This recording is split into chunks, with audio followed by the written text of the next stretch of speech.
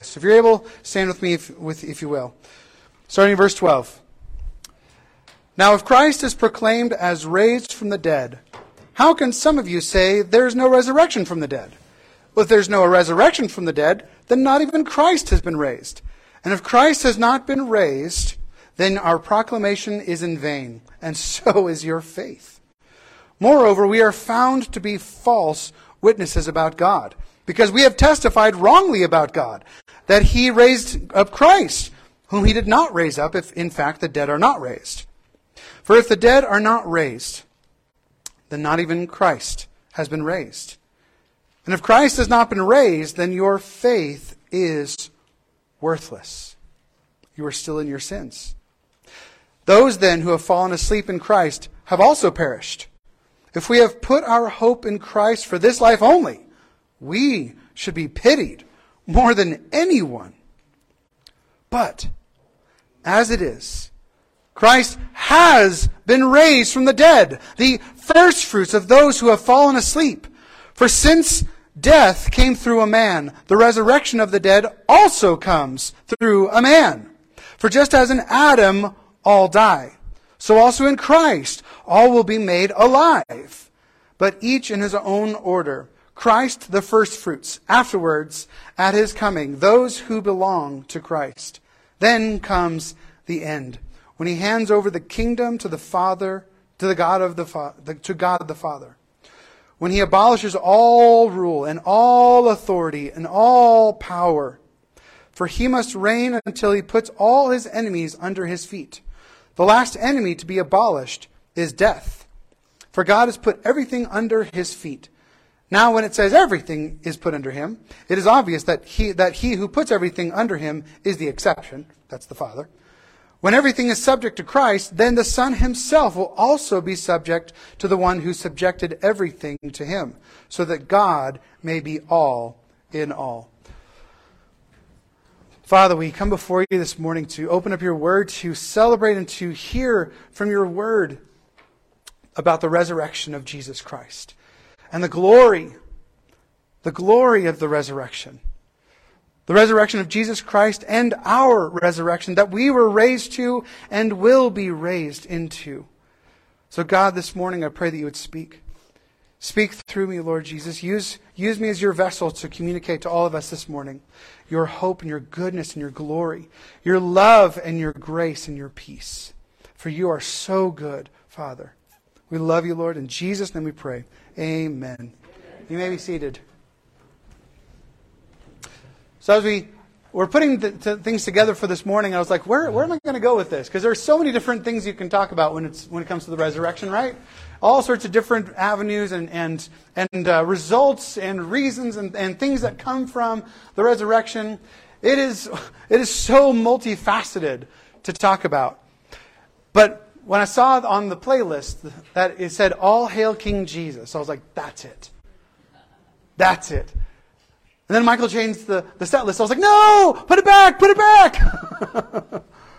And so we sung that here this morning. All hail King Jesus. And so here's our point here this morning.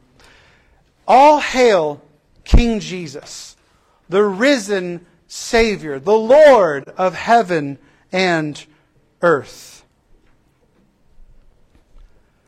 When we think about that statement right there, all hail King Jesus, the risen Savior, the Lord of heaven and earth. What is the question that comes to mind? Makes us ask the question, why did Jesus have to die in the first place? I always thought about this. Why did Jesus have to die? And I've had people approach me and say, well, why did Jesus have to die? Why couldn't God just say, oh, y'all are good. Y'all are forgiven. I'm not going to hold it against you because I choose to. Couldn't God do that? He's God. Right? But why? Why did Jesus have to die in the first place?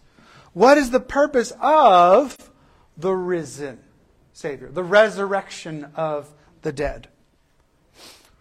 When our first parents, Adam and Eve, sinned, they died. They weren't supposed to. Death was not a thing Death was brought in to the world by Adam and Eve, into human existence, into animal life, into all of creation itself. Jesus entered into our death so that we may enter into His life. Because who was the first person to sacrifice an animal? God. Because they tried to cover themselves with fig leaves. It wasn't going to work. Humanity has tried for years, for centuries, for millennia, for tens of millennia, to try to cover our own sin, to cover our own failures. And it still has not, to this day, succeeded. We are not a good world. Sin is still tainting everything.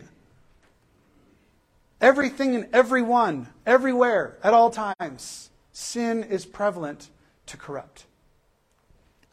Always. God does a lot of things in the Bible, has done so many things. That's what this book is all about. That God created humanity to love and to be a part of His family, and we ran away. Tried to do it ourselves. And the story of this is mankind trying to do it by himself and failing. And it only working out for them when they seek after and call on the name of the Lord Yahweh. And all throughout Scripture, God shows us different things, and different angles and perspectives of His desire to reconcile mankind to Himself. To shelter them with His wings, to bring them back in to His goodness, to His glory, to His joy, His restoration of what it truly means to be human. Because guess what? He created it. He knows how He made it. God does a lot of things to show us who He is and to show us His love for us. So many different ways. That's why I could preach till I die and not even get close to covering all of it. I was asked recently, Alan, why do you celebrate the Jewish holidays? Because we try to celebrate the Jewish holidays. We don't celebrate them like religiously or very well, probably. Like a couple of Passovers ago, we had pulled pork. So. We don't really necessarily do them totally accurately to the T. Right. Not kosher at all.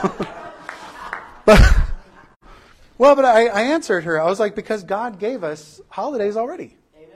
Amen. For me, I don't need to celebrate other holidays. I don't need to have my kids dress up like demons to celebrate and get candy. I'm not trying to I'm not passing judgment. Gosh, go back and watch that sermon. I'm not judging anyone by that.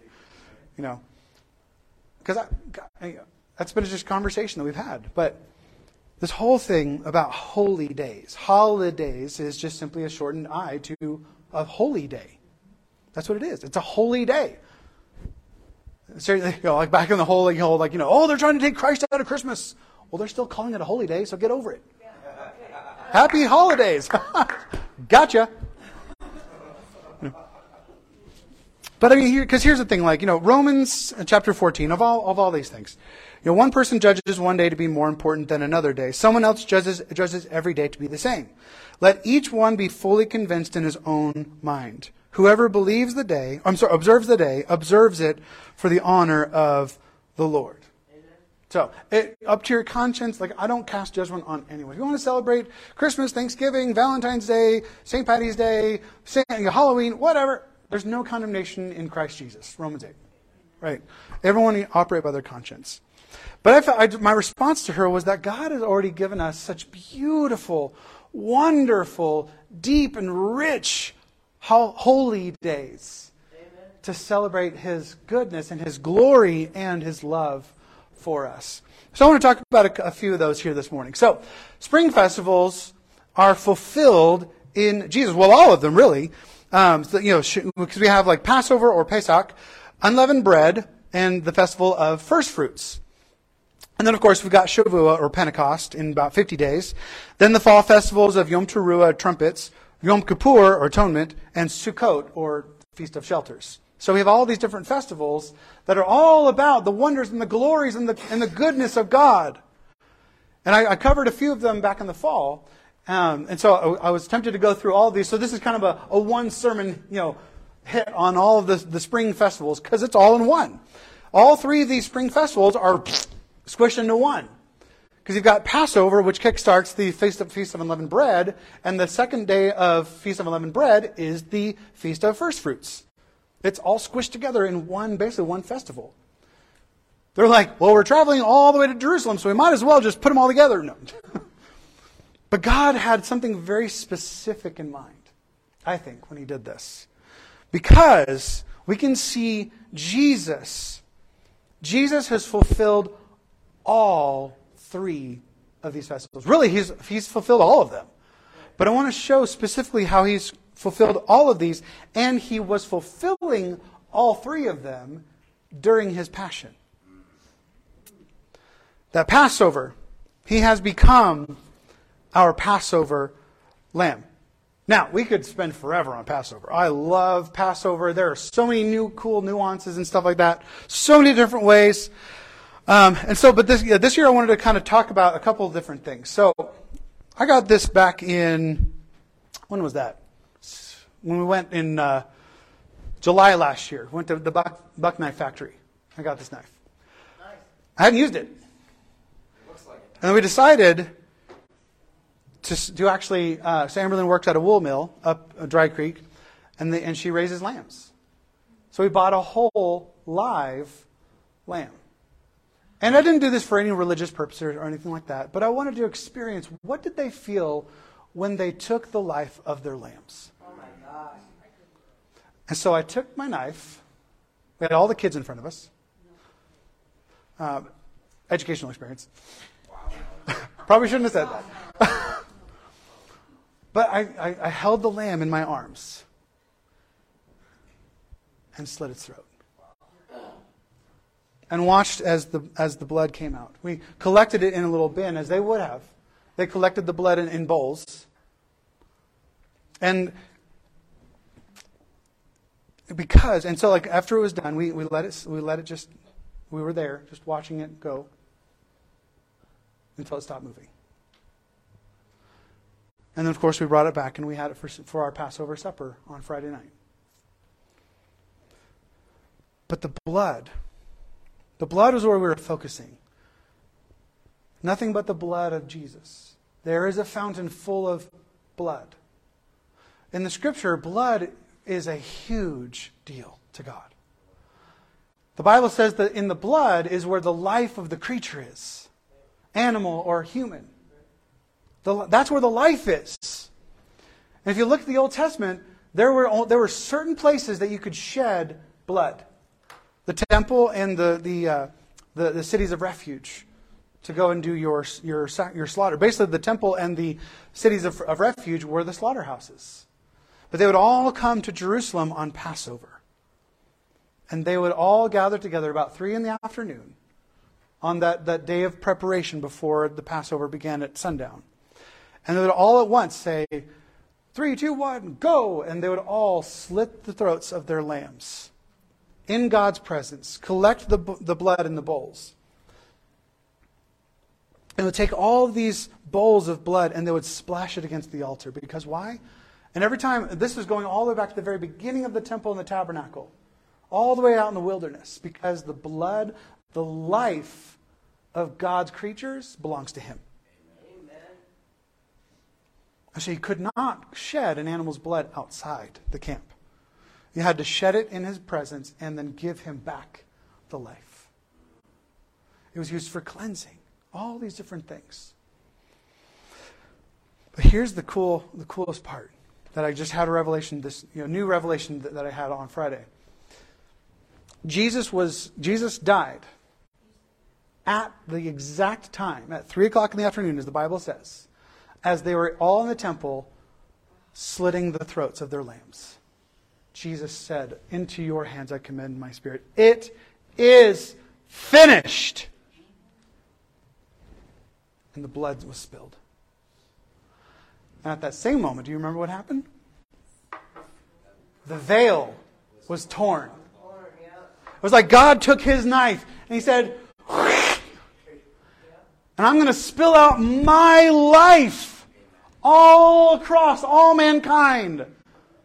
My Son's blood has been spilled out for you, so that anyone who receives it through faith would be cleansed with the blood of Jesus Christ. I pour out my Spirit on all flesh.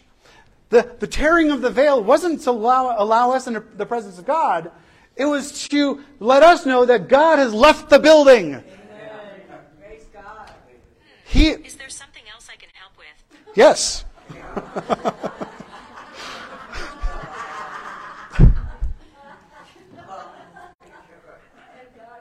That's right. But here's the other, so here's the thing. So Jesus became our Passover lamb. Because if you look at the context of Passover, when it said that, basically like, imagine in your minds, this is reading all of Exodus, you can go back and read it yourselves, that God and the destroyer are walking through the city. And He says, because what were they supposed to do with the blood in the bowl? They couldn't spill it on the ground like the pagans. They took it and took all of it, and they put it up on the door frame. Not a drop of it would spill on the ground. It was to go up on the door frame so that when Yahweh was walking through the camp with the destroyer, He would see the blood on the door and pass over. Now that wasn't like okay, I see the blood, I'm going to pass and just keep going. That word Passover was actually from the pagan realm, so that they would understand what they were talking about. The pagans would have their sacrifices by the front door, or they'd have their altars to their pagan deities, like Osiris, Isis, Hermes, Horus, all those guys. And they would sacrifice their animal in the doorway to the god that they served. They would pass over into the house. They believed that the god would pass over the offering into the house to be whatever they needed. Fertility or flourishing or financial gain or protection or whatever it was. They were inviting the presence of that deity into their home. And they said this for a very specific reason. That Yahweh passed over their sacrifice, passed through the blood, and became our protector. Would not allow the destroyer to enter the house because He filled it with His presence. So much cooler than just Him walking by, isn't it? Yeah, man. Amen. Yeah. So this is what they celebrated during Passover. So Jesus, by His death, by His crucifixion, the shedding of His blood, fulfilled the Passover. And then, the second one, unleavened bread. This was kind of the Jewish Lent, if you will. They got all of the Lent out of their homes for Passover, and then they didn't eat anything that was leavened, any bread that was leavened, because they had this simulation that leaven equals sin.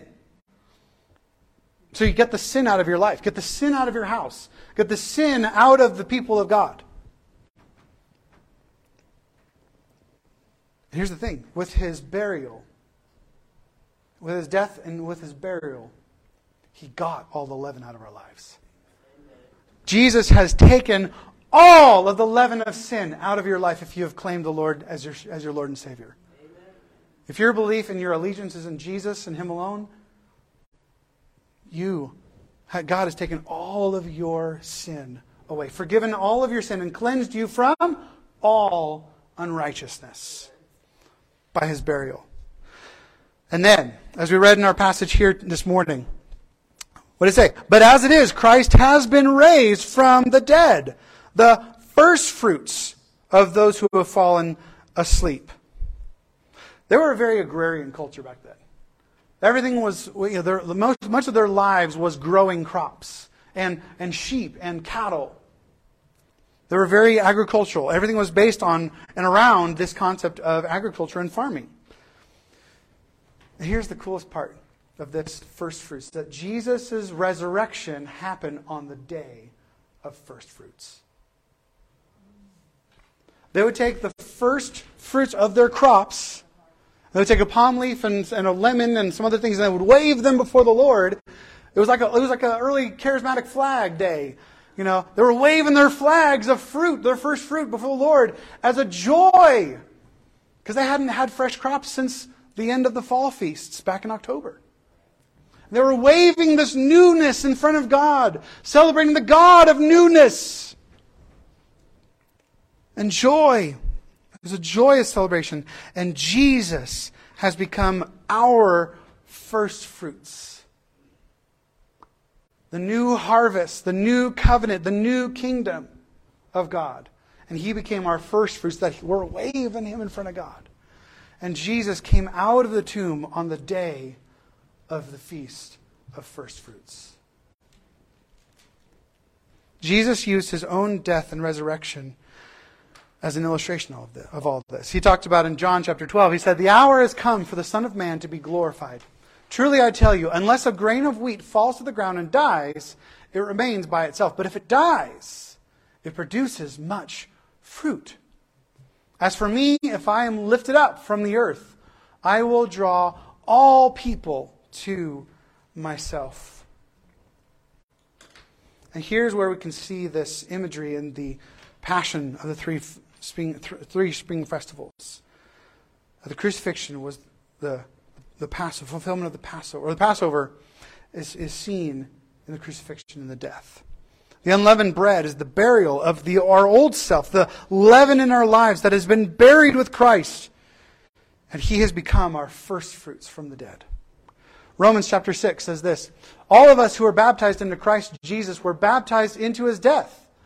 Therefore we were buried with Him by baptism into death, in order that just as Christ was raised from the dead by the glory of the Father, so we too may walk in the newness of life.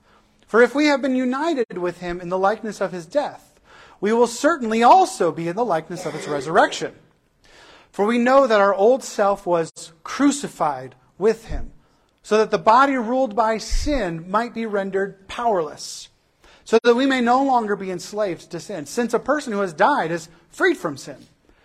Now if we died with Christ, we believe that we will also live with Him, because we know that Christ, having been raised from the dead, will not die again. Death no longer rules over Him. For the death He died to sin once for all. But the life He lives to God. So you too consider yourselves dead to sin and alive to God in Jesus Christ.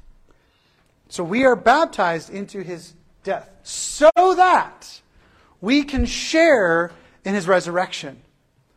So that we can walk in the newness of life. Jesus didn't come to die so that you could be a law abider. Abiding by this whole new Christian law of do's and don'ts. Judgment and condemnation.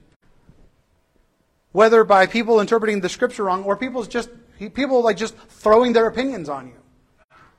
Like, you shouldn't celebrate Christmas or Halloween because they're evil. They're pagan. Well, it might well be so. And you can feel free to do it. You can feel free not to. It's not a sin issue. As long as we come together and we say, Jesus died, was buried, and He resurrected so that we would resurrect with Him one day, that is where our faith lies. And we come together in the power of His Spirit. Because remember, the early church didn't have the Bible. They didn't have a set of rules or of regulations, do's and don'ts. They had the Spirit. They were commanded to walk by the Spirit. That was already placed inside of us. It was the fulfillment. Hebrews 8, 9, and 10 prophesy about this. He basically quoted it 3 times. He's like, I will pour out my Spirit upon all flesh. I will write my law, and that word namas is opinions or perspective, my ways on your heart. I will change you from the inside out, from death to life. For some people, it's like night and day, boom, they're a completely different person when they wake up. For others, it takes a long time. It's just that concept of growing in maturity, growing up. Being patient. Parents, you know what I'm talking about. You know what I'm talking about. How do you get your children to not run around the church like mine did this morning? He was running laps. I was like, what are you doing? Growth, maturity, right? Growth. It's allowing each other to grow in our faith. Amen. And not just, smacking down on each other. Our faith is not about the ability to chastise one another into obedience. Our faith is about walking with one another, encouraging one another, exhorting one another. And if we have to, if we see some blatant sin that we really just need to address because they're not seeing it. It's like when someone's fly is down. They're just not seeing it. Like Gary let me know one Sunday morning when I was up here. I was like, oh. XYZ, brother, XYZ. They're just not seeing it. So it's alerting people, do you see this in your life? Because I want to help you walk through it. It's a help, not a get your stuff together, you dirty sinner. It's treating one another like God treats us. Because remember, what does God not call us after we come to faith in Jesus and are filled with the Holy Spirit? Sinner. He calls us saints. And saint means holy one of the Most High God. It's not that you don't do stupid things. But it's learning from those things. God gives us the room and the ability to learn from those things so that we can grow in our faith. Walking with one another patiently. That's why the fruit of the Spirit is love. What? Love, joy, peace, patience, kindness. Because what are the number one and two things that keep people from the church? Hypocrisy and judgment. Condemnation. That's not what the gospel's all about, guys. So this is what it means to believe in the glory and the goodness of Jesus' death, burial, and resurrection. Because we were baptized into his death so that we can share in his resurrection one day to walk in the newness of life. Because we have the hope that we will be raised one day. We have great hope in this. No, not like the world has. Like the world, it's like atheists are like, what's your hope? Who gives us reason to live? No one, no one. They're like, this is what we know. We don't know.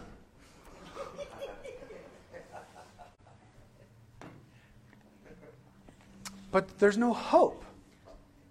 Like, what is the hope? Like, why do you live? Why do you exist? What is your purpose? If there's no purpose, why suffer? If there's no meaning and reason for it all, what's the whole point of life? God. That's my two favorite words. But God gives us that hope. He gives us that meaning. Why? Because he made us. For goodness. He said the enemy comes to steal, kill, and destroy. But I have come that you may have life. And what? Have it abundantly. He wants joy in your life. He wants flourishing. Shalom. Tov, right? And most of all, and I mean this most of all, he wants us to know him and to be known by him. To be in that relationship, to be reconciled and be brought back into the family of God. Because that's where he is. And where he is, he knows that is the ultimate hope. That is the ultimate joy. That is the ultimate love. That is the ultimate peace in this world is him. And anywhere else is going to be death and destruction. Or emptiness, hollowness. Scraping at life to try to make it worth something. But when we get a view of God, when we get just a picture of Jesus, it changes everything. When we continue to get a fresh vision of Jesus and his goodness and his glory, it draws us closer and closer in. That's why I love verses like Colossians 1, 15 through 20, that says, he is the image of the invisible God, the firstborn over all creation. For everything was created by him, in heaven and on earth, the visible and the invisible, whether thrones or dominions or rulers or authorities. All things have been created through him and for him. He is before all things, and by him all things hold together. He's also the head of the body, the church. He is the beginning, the firstborn from the dead, so that he might come to have first place in everything. We'll come back to that. For God was pleased to have all his fullness dwell in him, and through him to reconcile everything to himself, whether things on earth or things in heaven, by making peace through his blood shed on the cross.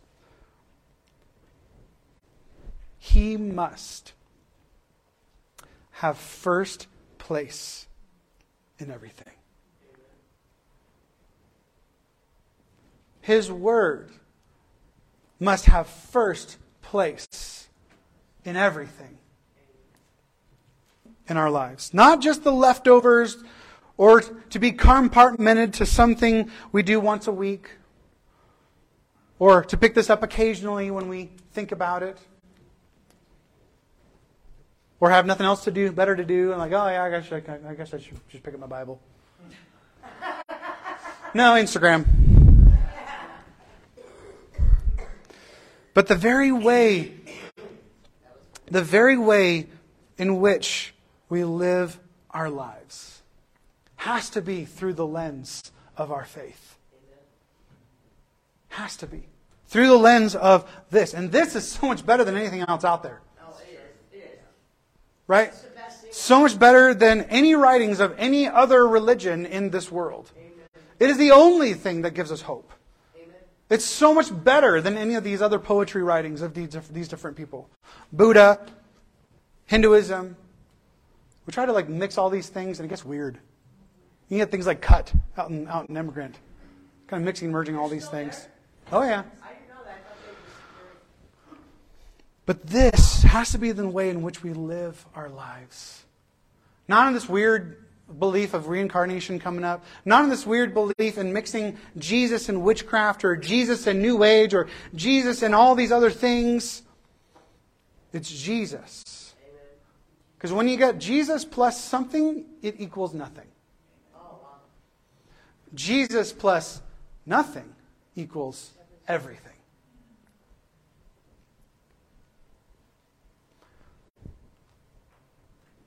Because when we live our lives in this way, life will be lived the way that God intended it to be lived. Because what did he say in Galatians chapter 2?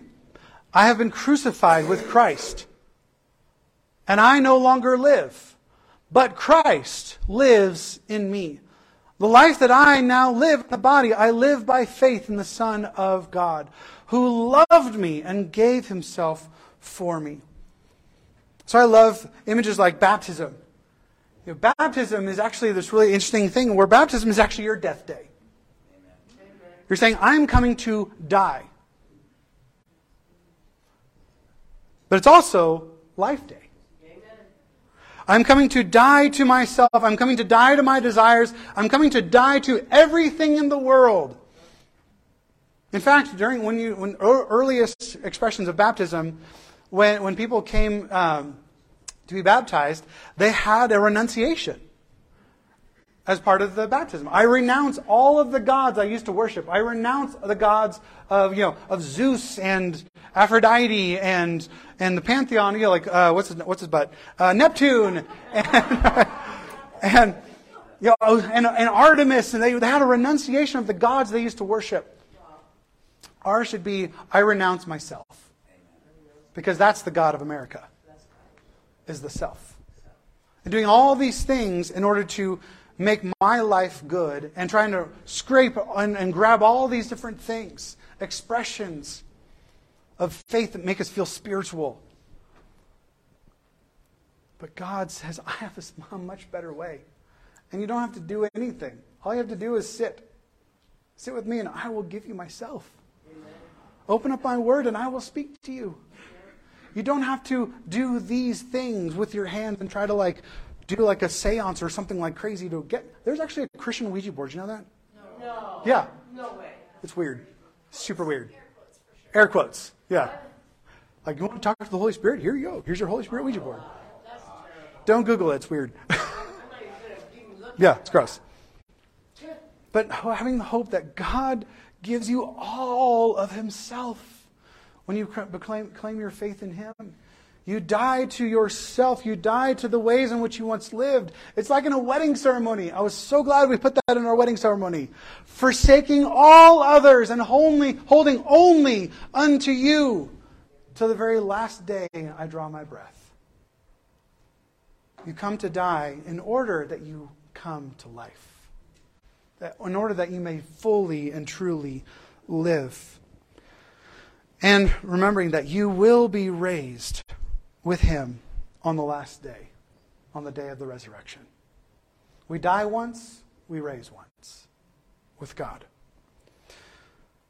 Because our purpose in life, as it says in the Westminster Catechism, he says, the chief end of man is to glorify God and enjoy him forever. That's our goal. That's our purpose. Glorify God and enjoy him forever. We have been raised to enjoy and glorify the King of Kings and the Lord of Lords. To glorify him, to enjoy him, to come before his presence. And that's why we can sing at the top of our lungs, all hail King Jesus, the risen Savior, the Lord of heaven and earth. Amen and amen. Lord Jesus, we come before you. We thank you for your word.